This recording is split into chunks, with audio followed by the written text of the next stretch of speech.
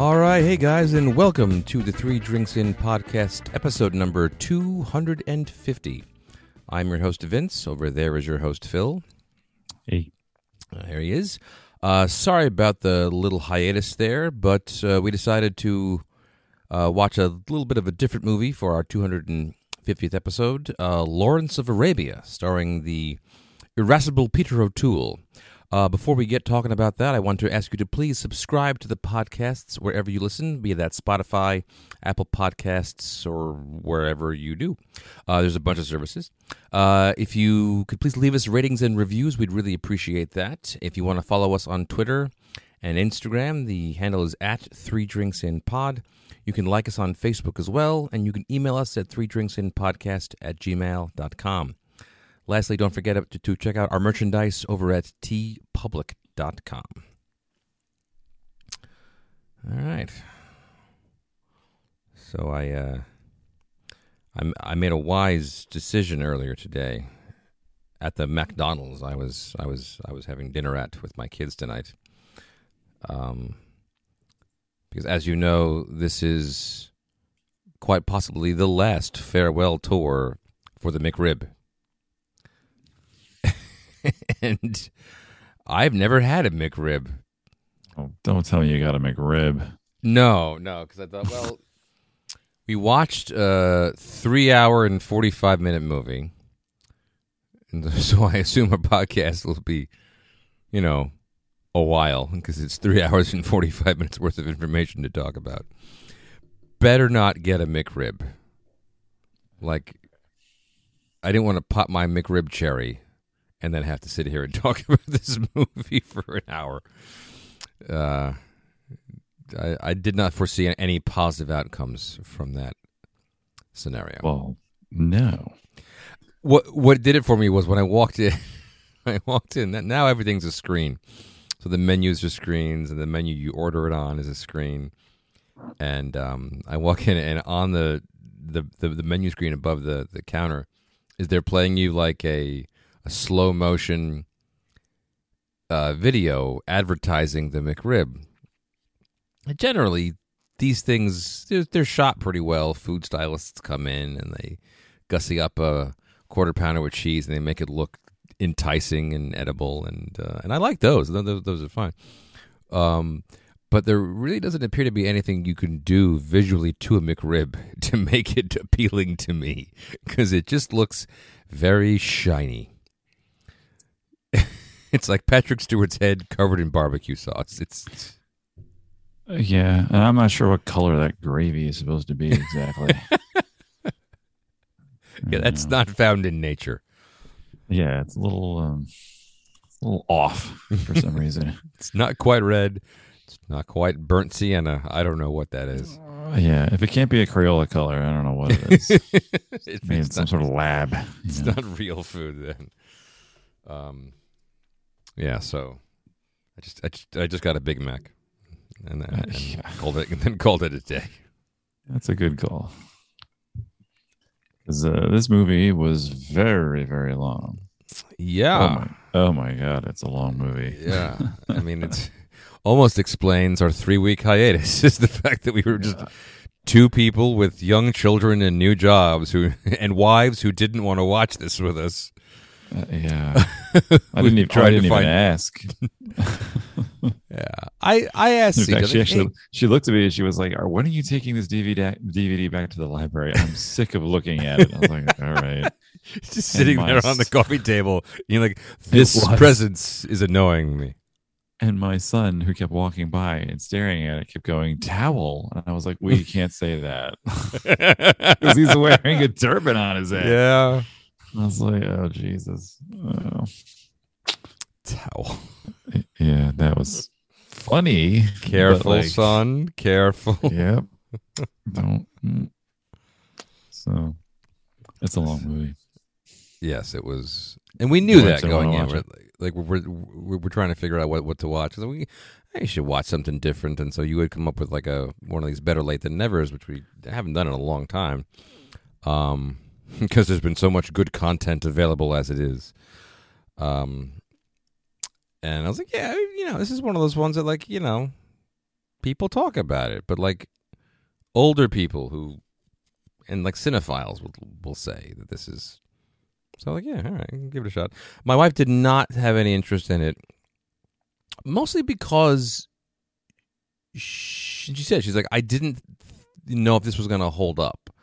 Like she likes older movies to be sure, but she's she has a genre that she likes of older films.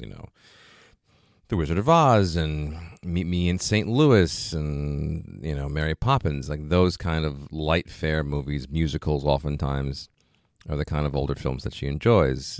A 3.75 hour biopic filmed in 1962 with only men in the movie. It's the longest movie without a female speaking role in it.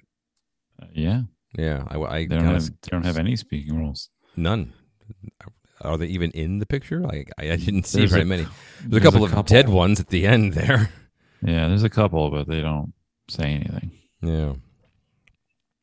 But so what did you think of Lawrence of Arabia? It's funny to me because T.E. Lawrence lived in England, obviously, and he died in a town called Dorset where he was living in a motorcycle accident. He crashed on the side of the road.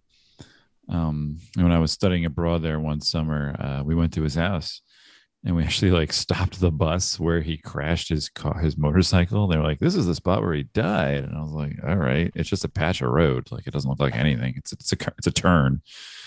Like, oh, he went over the side. Okay. But then we went to his house. So you can tour his house. It's like a tourist attraction. And he was very, very short. Yes. He was like 5'5". Yeah. He was a hobbit, basically. And you could I barely fit. I'm 6'2". I barely fit in the house. Like the house was tailored for him.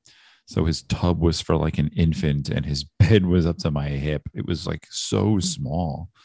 And I was like, this guy was like such a big deal. I mean, I didn't know him at the time. Like, I was like, why are we at this person's house? It's just a random house on the side of the road. So when you see Peter O'Toole in the role and he's unbelievably good looking and he's 6'2" himself, he towers over everybody. Yeah, 6'2", 135. Yeah, that's when I was like, okay, so this is not really a biopic that's like to be taken literally. I mean, he didn't have to look exactly like him, but there wasn't even any attempt at historical accuracy in that way. But I think that's all to the good because I thought it was a pretty good movie. Peter O'Toole was pretty good. The story was pretty good. The sweeping vistas of the desert, I thought were great. It's crazy long. It has an intermission. I know. I hit pause. It's like, all right, this seems like a good spot to stop. And then I came back to it the next day and I hit play and like maybe 2 minutes later it cut to intermission. And a second overture. Yeah, the overtures I thought were stupid, but they were confusing because I actually thought that there's something wrong with the video file I was watching. I'm like, what's wrong? I don't see anything. I was like, oh, the image didn't come through because it's like 3 or 4 minutes, which is a long time to just listen to music. So and you're in the dead black in a movie theater. I mean, Jesus. Yeah, I was like, oh, where's the picture? And they're like, oh, okay, they're doing a thing. Okay. So I watched it over 2 nights and I watched it, the first part till the intermission. And I was like, oh, this is a perfect place to stop. And then I picked it up again the next day or whatever. And I watched the rest. And it sticks with you. Like I could remember everything. I didn't need like a previously on, which I think is, to the credit of the movie that I didn't have to and I don't know much about this time period and all these people. So the fact that I could follow it and remember it the next day and be like, oh, I'm ready to get into this. Let's finish this movie. I think it was good overall. It's a little dated now. Obviously it's pretty old. But yeah, I think it still holds up. What do you think?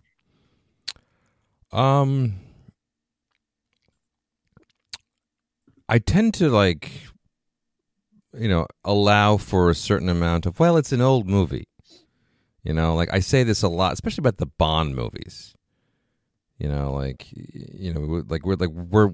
just finished up the Timothy Dalton Bonds, and now we're going to watch the ones that we grew up. Although I've seen GoldenEye 4,000 times, so I don't really feel the need to rewatch GoldenEye, but I might. But that's when they begin to feel like modern movies to me is when you get into the Pierce Brosnan era, and in the 90s when you had a lot of money behind these projects and they better written, better acted, and certainly the special effects were better. But the old ones were kind of hard to look at objectively because they just look so cheap and like not low budget or not but just like they didn't have the skill, it seemed, to make a compelling visual movie with all they wanted to do with gadgets and what have you. So I tend to lowball these older films.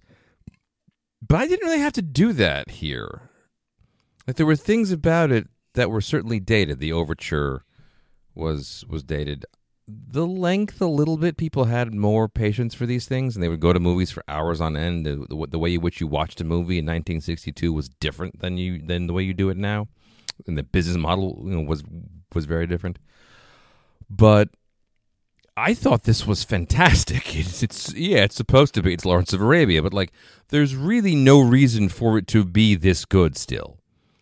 When you think about the investment of time that you have to make to it, and the subject matter, and the fact that Alec Guinness is in brownface, and I mean, if we're talking about things that don't hold up.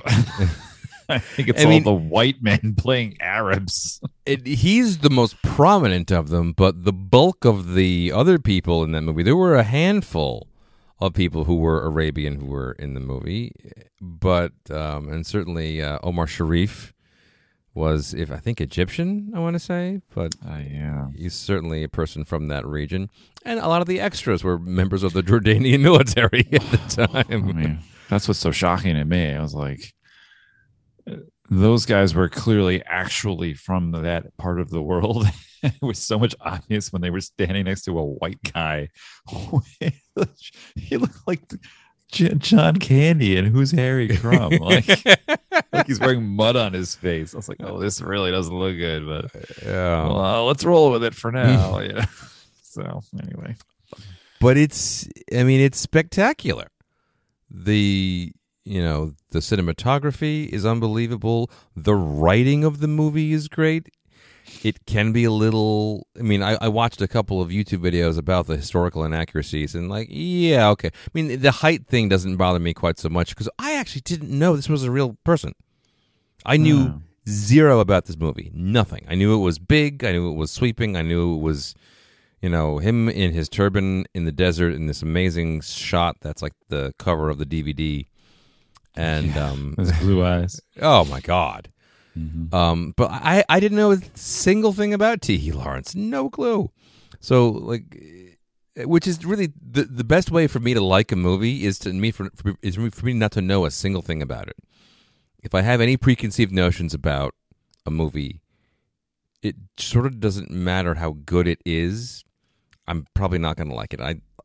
For example, that movie about Ray Kroc, the founder. But with Michael Keaton. That's a movie about Ray Kroc and about how he swindles the McDonald brothers out of $1 billion by stealing their restaurant and franchising it and cutting them out. And the movie is about how he's a real son of a bitch and they hated him for it, and you should all feel guilty for eating at McDonald's.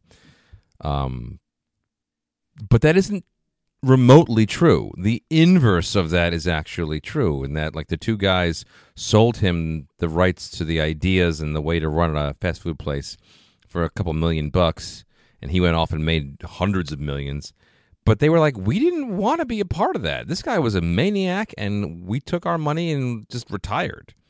We didn't hold anything against a Ray Kroc, and knowing that the movie has an agenda will sour me on it, no matter how good Michael Keaton is, and he was good in that movie apparently. But so this not having any idea what the hell was going on, I was able to just kind of let all that sit in the back of my head unawares and just enjoy it. But I thought it was fantastic, especially there's a couple of there's the iconic shot with Ali coming out of the desert. That like when he first meets the guy, and he rides in from like 2 miles out, and that long scene where they're just watching a guy walk towards them. That's amazing. I kind of had to step back every now and again and look at the scope of it and realize, as you do with a lot of old films, like Gone with the Wind has a great shot where at the end of one of the battles, she was running looking for the doctor because the woman in the house is pregnant. And they're trying to find a doctor, so she goes and she finds him in this battlefield. She said, "You have to come help me. This this girl's about to have a baby," and the doctor's like, "Look around you. I can't leave these guys. They're all bleeding to death." And like you zoom out, and it's this giant, like sort of army hospital spilled out onto a battlefield, and it's a real shot. It's amazing. This was that every 10 minutes was this enormous sweeping scene with 500 people in it, all riding camels, which are notoriously difficult animals to control. Yeah. So it was just like I was blown away every time they did this. It was just like, this is unbelievable. And like there was a few times that the movie kind of dates itself. It's a little overacted at times. Like I like Peter O'Toole for like the small moments in the movie. Like the scenes when he goes to the general and he's like crying about how he had to kill a guy, and I really liked it. Like a lot of that's kind of overdone. It's a little ham-fisted. But I thought he was the weakest part of the movie. Yeah, I thought everybody else was acting circles around him, and he's still good. But because he's great in his stillness. When he's doing less and talking less, he's very effective. And like when he says things in a small way, when he's being dramatic, he's not as strong of an actor. And that was the same thing was true in like Harry Potter. The less Peter O'Toole does. Yeah, any of that stuff. Because he's really, like a lot of them, he's a stage actor. And stage actors and film actors, takes time to learn how to be one. And Alec Guinness could so just stand there and do nothing, and it was incredibly effective because he knew, I don't have to do anything. I just have to look over there and say this line in this funny accent and walk out of the room, and I've owned that scene, and I'm done. Yeah, he was, aside from the makeup and costuming, he was great, Alec Guinness. He was great in this. And most people really only know him from Star Wars, where he's an old man and he didn't want to be there. Yeah. Like Alec Guinness was phoning that in because he didn't like Star Wars.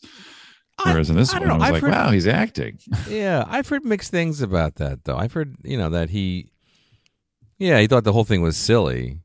And like, this is a paycheck. But he wasn't lazy about it, per se. He still had that kind of work ethic to it that brought a lot of respectability to that project. But yeah, there wasn't not much like this, with David Lean, for Christ's sakes. There wasn't much for him to do in Star Wars. Yeah. So, but this one here, he really had to do a lot. Those whole scenes were carried by him. So he was I think he was probably the best one. Although I do enjoy all those like stuffy British admirals and colonels and whatever. I say old man. Yeah, there's a lot of that. Yeah, and it's like, wow, they just replaced one with another, and you can barely tell the difference. Having a constant British off. Right. There's a lot of throat clearing.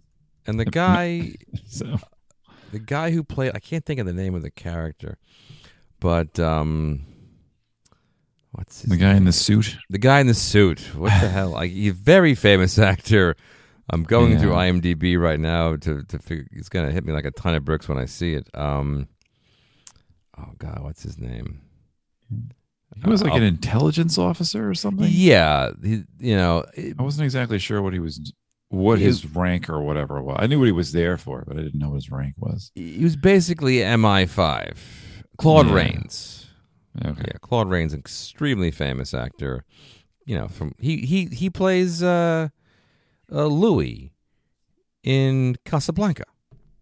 Yeah, no, I Yeah, know like he's really, really good. I just, yeah, he's incredibly famous. But also like that character, like he kind of, as far as I can tell, that's the first time that character appears. What I thought was most interesting about this movie is that it's a pre-Vietnam War movie about a war where the Western guys are duplicitous sons of bitches, and the Arabian guys are the honorable people, even if they have, a dysfunctional way of going about government and politics and organization. They're certainly primitive. They're portrayed as primitive in terms of that. They're not a unified people. They're, sporadic tribes that are all warring with each other. He's trying to unite to, defeat the Turks and help the British and the French win World War One. But it's very clearly an anti-war movie at a time when they weren't really making I mean, I guess Korea was happening, so I always tend to think of, mid to late 20th century history in terms of Vietnam. I forget about the Korean War. And maybe so this could have been a response to that, but it definitely felt like a modern story in the sense that it wasn't glorifying any of this. It was that, it was focused on non-white people and their oppression by the British government and the French secretly trying to, take control over their land and taking advantage of the fact that they can't get their shit together. And Claude Rains' character is the first one that I'm aware of. Maybe there's other ones. I'm not that much of a cinephile. Where you have the spy in the room. In all the scenes you have Lawrence, who is your hero, who's trying to do the right thing for the people who actually are living there and doing the fighting. There's the British generals who are removed from the whole thing and kind of giving orders from afar, but have nefarious plans and can often hide behind, well, I'm just a soldier following orders kind of a thing. And then there's the man with, who has all the secrets, played by, the guy played by Claude Rains. And you see his character kind of pop up later on. It's in Apocalypse Now. James Earl Jones plays this character in all the Tom Clancy stories where it's it's a military operation, but there's always a guy from the CIA who is pulling strings and you don't quite know where his loyalties lie, and he never seems to be truthful. And that made it feel very modern to me, in that sense, and that that plus the good writing, and the amazing cinematography made this feel like it was made last week. Like the acting was the only thing that was kind of over the top, and some of the casting decisions wouldn't be made today.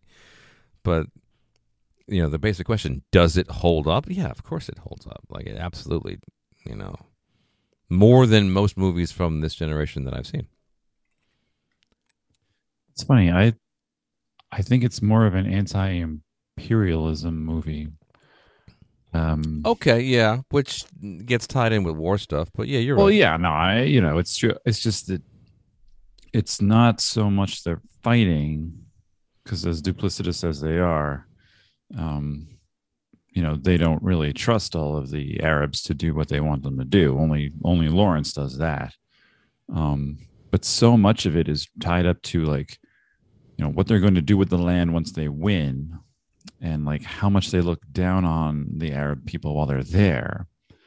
And I don't know the name of the guy, the other soldier that's there trying to help the Arab people before Lawrence shows up. Colonel Brighton. Right. He's there to like help instruct and train and maneuver the Arab people so that they can help them fight the Turks. And like he gets all the monologues where he's like, you people are undisciplined, you're savage, you have no loyalty, you fight for nothing.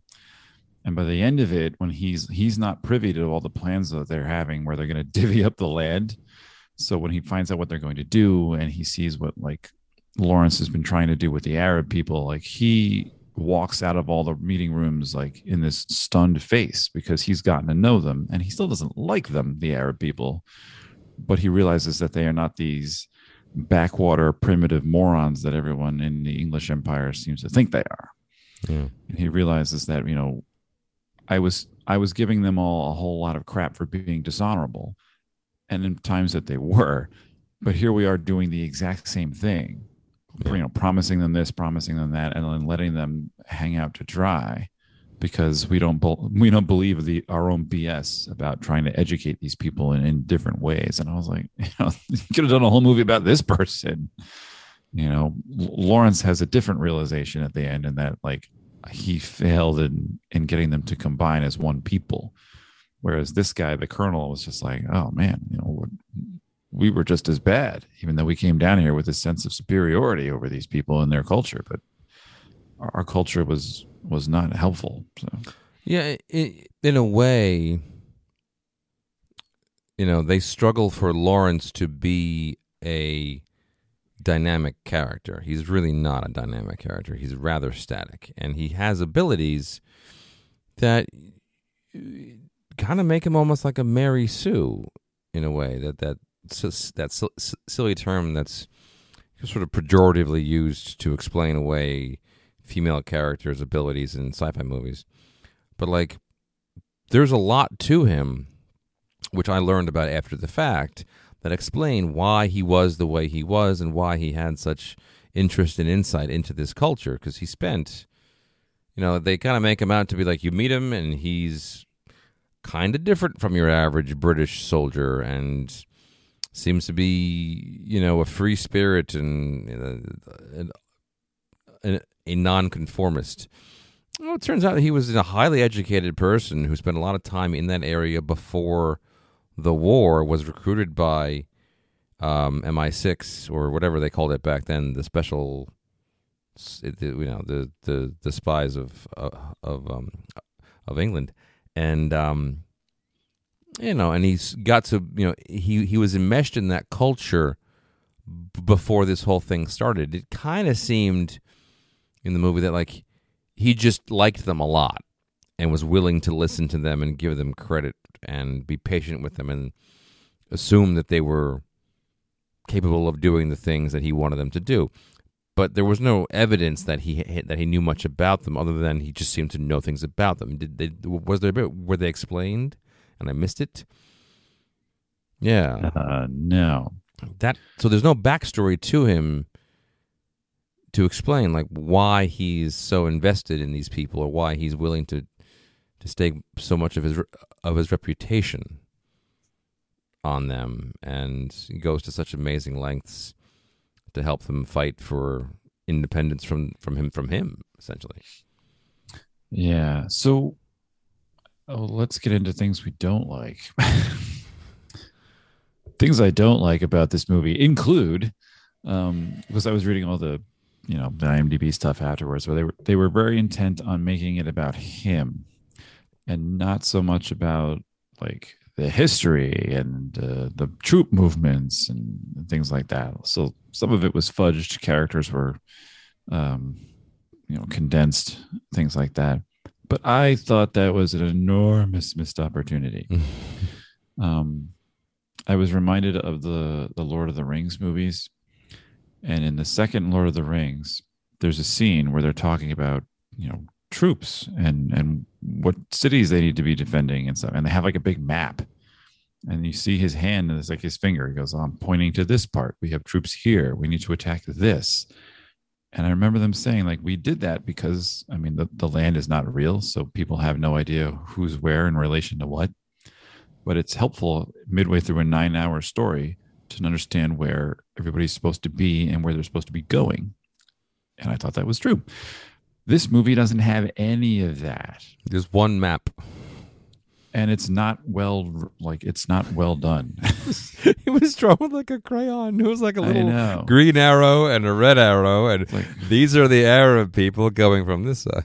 I know. And like you don't even get a sense of like where Arabia even is. So like if you don't know anything about this part of the world or who lives there or where the Turks owned versus like what the British owned and everything, because this is during World War One, so most people always just picture trenches. You know, this is in a completely different part of the field at that point. You know, and they did it a few times where like we have to cross this desert. Oh, no one's ever crossed that desert before, and I'm sitting here going, have they? Is it big? Is it just full of sand? I mean, how are these people living here if they don't, have water?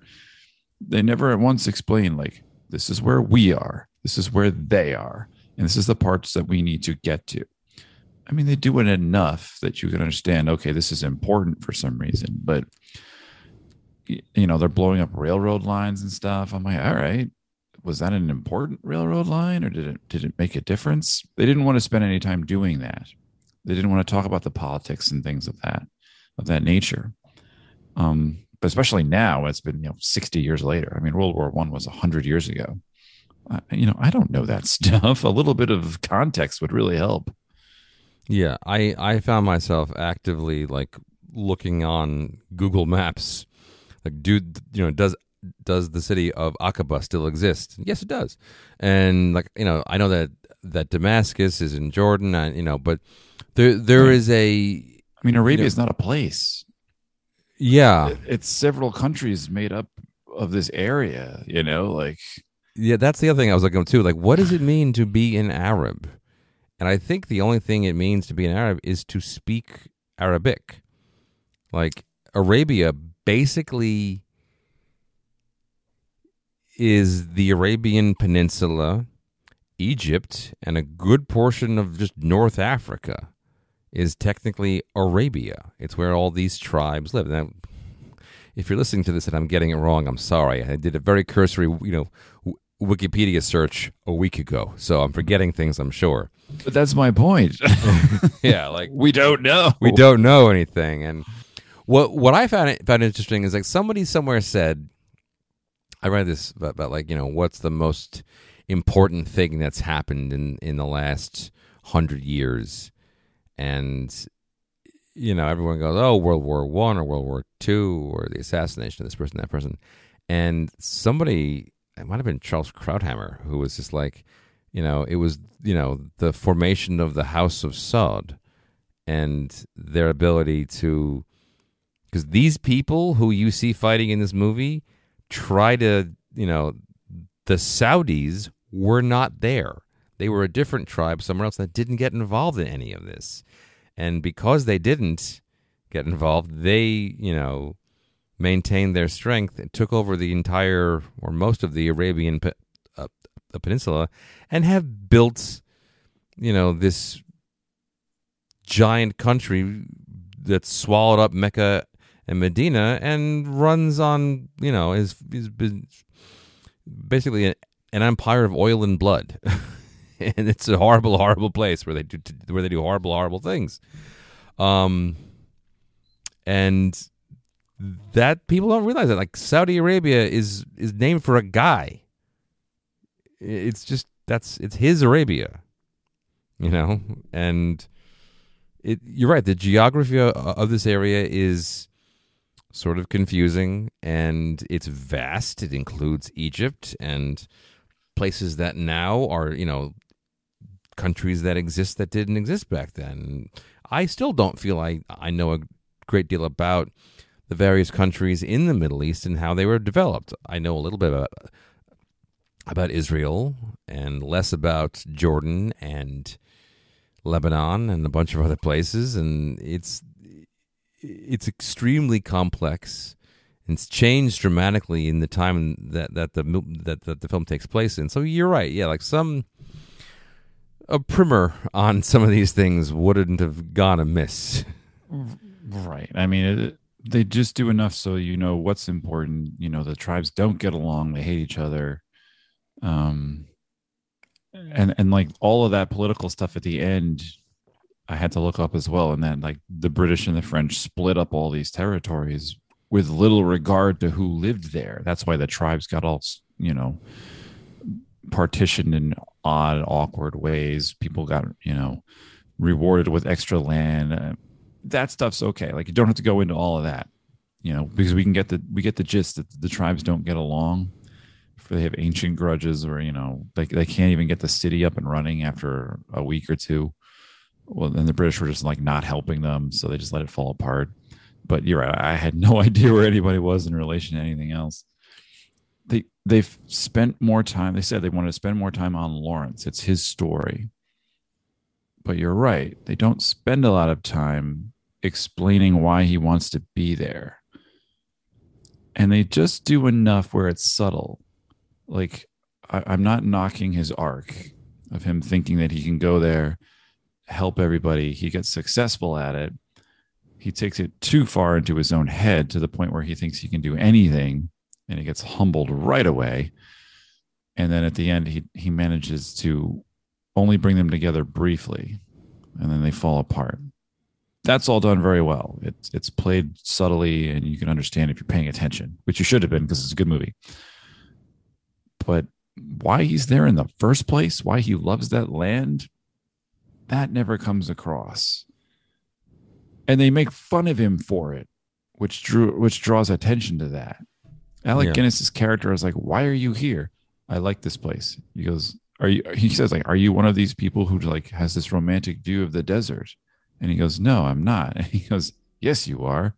Do you know that we also hate the desert? It's horrible. We prefer to be where there's water and trees. Like, don't be like one of those people." And Lawrence is like, "Oh, no, of course not."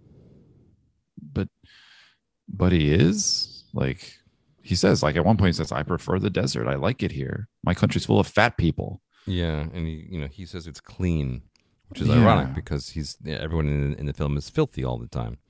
Right. Yeah, I guess I wonder if so, like, in one of the ways I think this movie would have been different had it been made today is there would have been an origin story, and we don't get that. We kind of come to him in the middle of his story, but it's just not clear that there was a beginning. And if this had been a modern movie, you'd what I rewatched the other day because it was really bad. The Recruit, starring Colin Farrell and Al Pacino. And so I had nothing better to do. I'm like, oh, I remember this being kind of stupid, but I'm watching it. I had a buddy in college who said to me that there were two movies that were actually good representations of what it's like in the intelligence business in the U.S. His mother worked for the CIA, and his dad worked for the State Department, and they were both basically spies. And he lived in China during Tiananmen Square, and he'd been all over the world with them. And he said that the only two movies that were good at portraying the life of a CIA agent were the really bad movie with Ryan Phillippe called Breach, and Spy Game with Fred Ford and Brad Pitt, which I think is a great movie. But I'm watching this really bad movie. It's like, I'm always curious. How did this one screw it up again? Why was this so bad? Oh, that's why. Because it was really it just was dumb. But it was about a person being recruited by the CIA and how he, develops whatever and learns this and that. And that's what this would have been about. This would have been about like Lawrence being approached by the British government to say, "Hey, you're an Oxford student and an archaeologist, and you've been traveling through Jordan and various parts of the Middle East. You seem to really know a lot about these Arab guys here. How'd you like to help us out and give us information on this and that?" And in the process of working for the British government to further their interests, he comes to really, love and appreciate the culture of the Arabs. And then the story can take off as it is. Like, after that, you can just kind of do it, whatever you need to. But that piece in the beginning is pretty crucial. And instead the movie opens with his death, which I guess is interesting because I guess what the movie's ultimately trying to talk about is, he was made out to be a hero by the journalist guy who is only in it to get the U.S. into the war because he feels that, the U.S. is just sitting on its hands while the rest of the world is fighting. And the idea of there being controversy between the real Lawrence and the Lawrence in the papers versus, who the British think Lawrence was. So everyone has a different point of view on the guy, and his funeral is sort of the ideal place for that to, I guess, for that to be discussed, and put that in the audience's head, this is a controversial figure who had many different facets to him. But I don't think that would be as strong as a young guy, idealistic, gets in over his head, goes from being mild-mannered, Oxford student and archaeologist to practically a warlord. That's kind of a pretty big arc. And as it is, he doesn't really have a very strong arc, especially compared to Colonel Brighton, who, you meet him in the beginning and he has a very strong opinion about why these guys suck and they don't listen to him and they just think they can run around with their swords and camels and they can defend themselves against planes. And then by the end, he's both frustrated with the Arabs but also embarrassed and disappointed by the British. Yeah, well, I don't think you need the origin, but because it's a good place to start where he's this the bumbling guy that they're well, he might be good here because he knows the Arab, he knows the Quran, he knows all that stuff. So send him. And then it turns out that he cares about them more than the British do. But even when they ask him 1,000 times throughout the movie, why are you doing this? The Arab people always ask him that. And he says, I it's the right thing to do because they keep asking for guns. They want heavy artillery. They're supposed to be more backward militarily. And that's why they keep, losing. And they're like, why are we doing this? Is this for the British? And he always says no. And they don't really believe him because they're helping the British. His orders are to take cities back and mess up the Turks' battle plans. And they go, why should we do this? And he goes, for you. And they go, but we don't have any say or we don't get anything out of this because it won't be our country. We still are militarily backward compared to the British. And he goes, no, it's not for the British. It's for you. He probably should have elaborated on that, because they don't believe him. It doesn't sound real to them. He never once sat down and said, look, this is what I want you to do. I want you to become one group, work together. He's not forthcoming with that information. So when it blows up in his face at the end of the movie, and he's trying to get the city on its feet, they've taken the city. He's shown that they can do things militarily if they work together. But they can't come together as a society. There's no water. This is on fire. These people are sick. And he says, then you have to carry the water if it won't pump. You have to do this. And they all just look at him and go, no. And they leave. Yeah. Because you're supposed to get the idea that their differences are so deep that he couldn't bridge those gaps, which is true. But also you kind of look at him but you didn't try that hard. You didn't explain this to them. And it's supposed to be complicated, which makes it really interesting. But at the same time, you kind of slap your head come on. Yeah. And you idiot. The vague points of his character have a lot to do with whether he, when he's doing things selflessly and when he's doing things because he has a God complex. That part is not always so clear. It's also not clear who everybody is all the time. They talk about numbers. He attacks the city with only so many people. That number dwindles over time, and by the end of it, when he goes back before making one final push with them, they say they're down to 50 people or whatever. You don't get a sense of the scope of the band he's leading, even though you do have all these wonderful scenes where you see all the people, running into battle. there should be a more accurate head count. Well, unfortunately, the battle scenes are not very good. And they're kind of not meant to be. They're sort of you just kind of swing Right. through, and they're chaotic, and they're didn't really expect designed them to to be. Yeah, it's not really a war movie. It's not supposed to be. That it's just they only were able to be successful in that they attacked certain targets in a certain way, or did so very quickly and by surprise. So you're right; they're not great. And also the other thing I really wondered at this, and I was hoping somebody would tell me it, but I never felt satisfied. The final battle when they take Damascus, he shows up with a bunch of people wearing very colorful robes, and the folks that he's been hanging out with up to that point are like disgusted by that. Like, there's the scene with Colonel Brighton where he says, "Oh, I can," or Allenby. He says, "I can."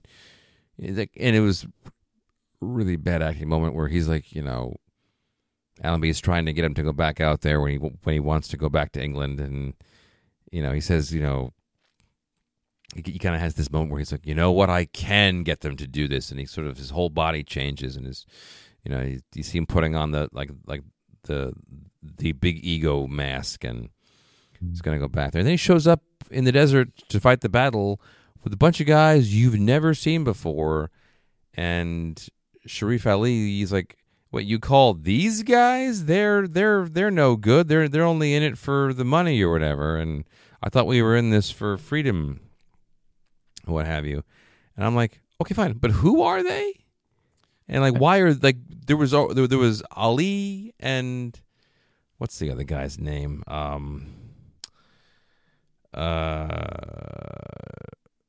Auda was the two basic tribes were that were fighting with each other, Auda and Ali, and then this third guy shows up and they don't like him. Like, well, then who is this guy? So it just I always wanted that explained more. Like, that was like the really bad tribe that nobody really liked.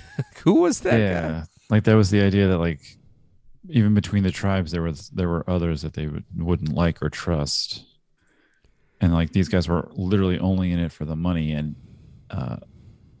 Lawrence knows that. Like he tells the British Journal, "I need all the money that you have," and the guy shrugs and goes, "I'll give you everything you need. Like just make it happen, because money is replaceable and British people are not. So throw every Arab at them if you have to." Like it's supposed to be a cynical thing on the British guy's part. Sure, yeah, that was clear, but I just didn't know like it was a whole mess of characters who show up, and I guess it's clear enough that no one likes them and that they're greedy.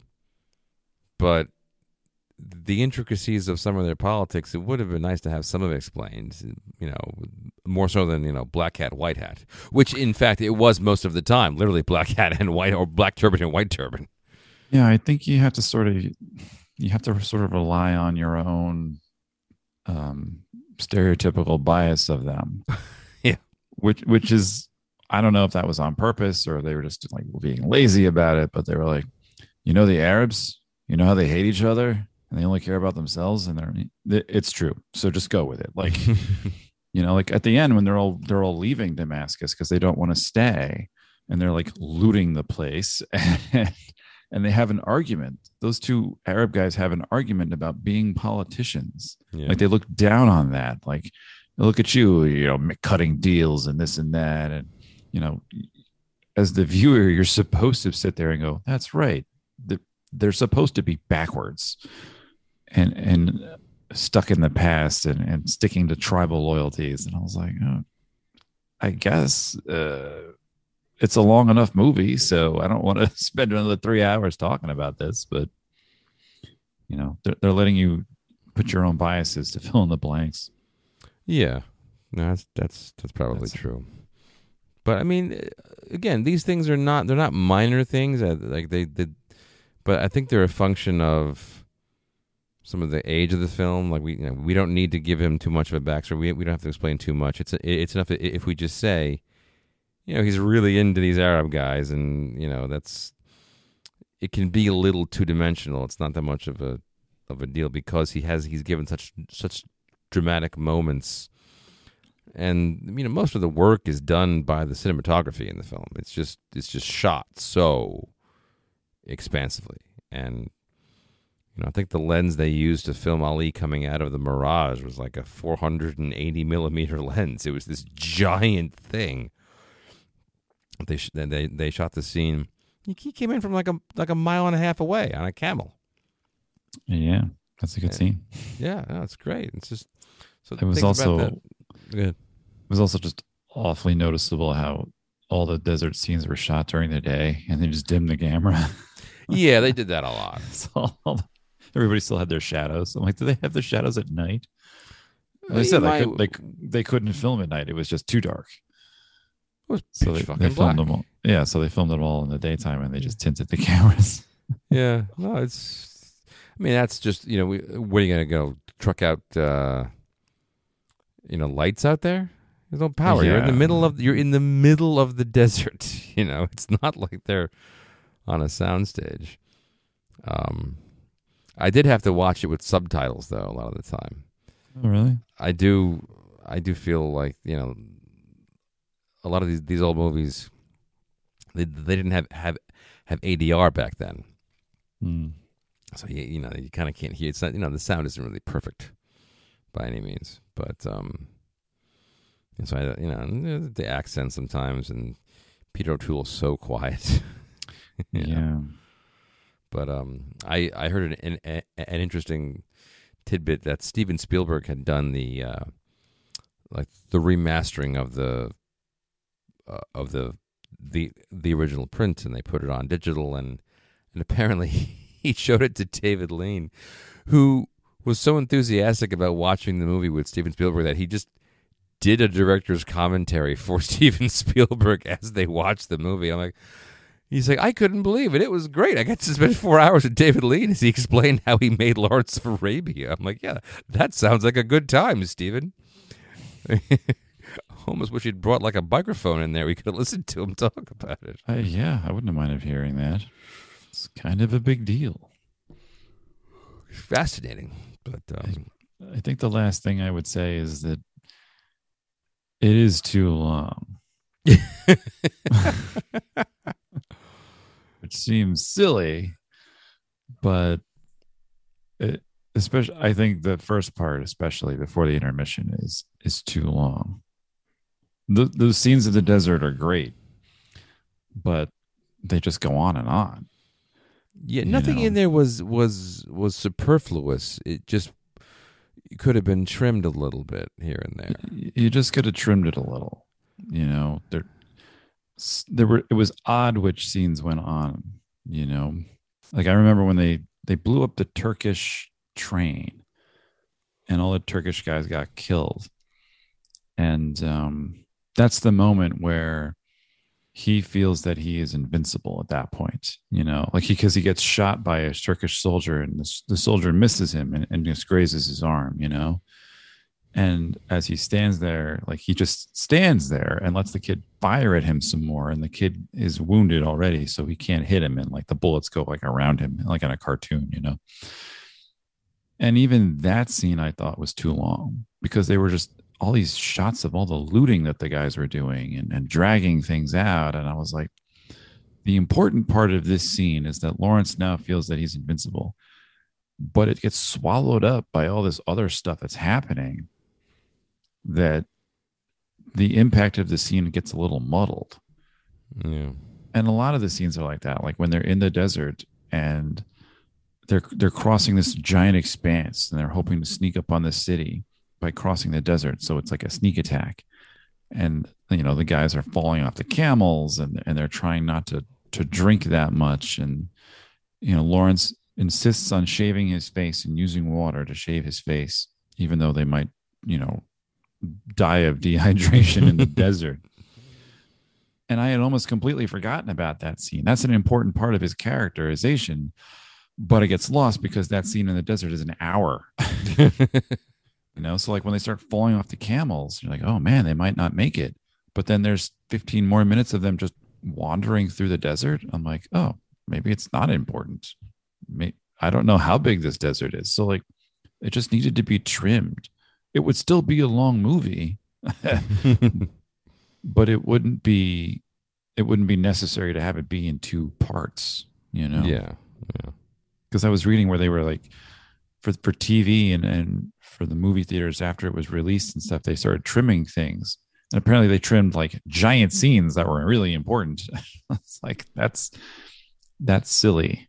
That's not what You I know, meant. that's not what I meant. There are just scenes that add flavor to it. It reminded me of like the Lord of the Rings again with the extra bonus stuff when they like did it on DVD and they had extra scenes. Those scenes are great. They make the movie fun and exciting.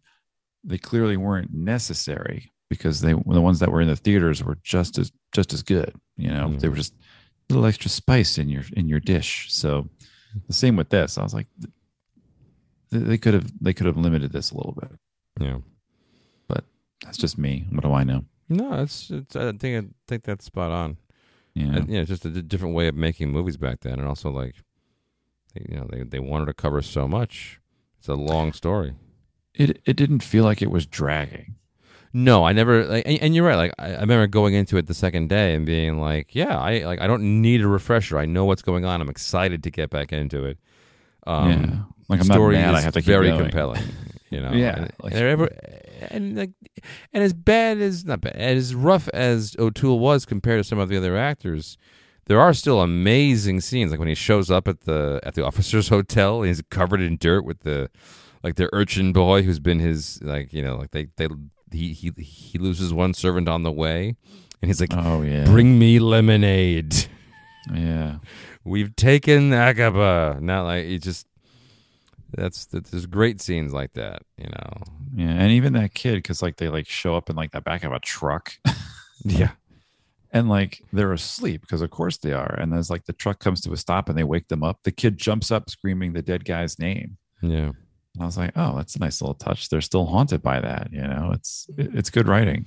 Yeah. It's an extremely well written movie. The writing of it feels, it's very clear. It's modern. It's not like awkward and stilted. It's still, like sometimes the performances don't do the writing justice. And like usually it's the other way around. The writing doesn't serve the actor quite so well. But here it was just like, he's not so great in this scene, but the writing is actually good. Just kind of over, it's just chewing the scenery a bit.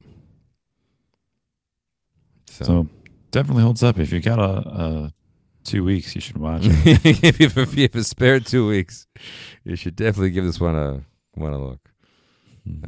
Yeah. So.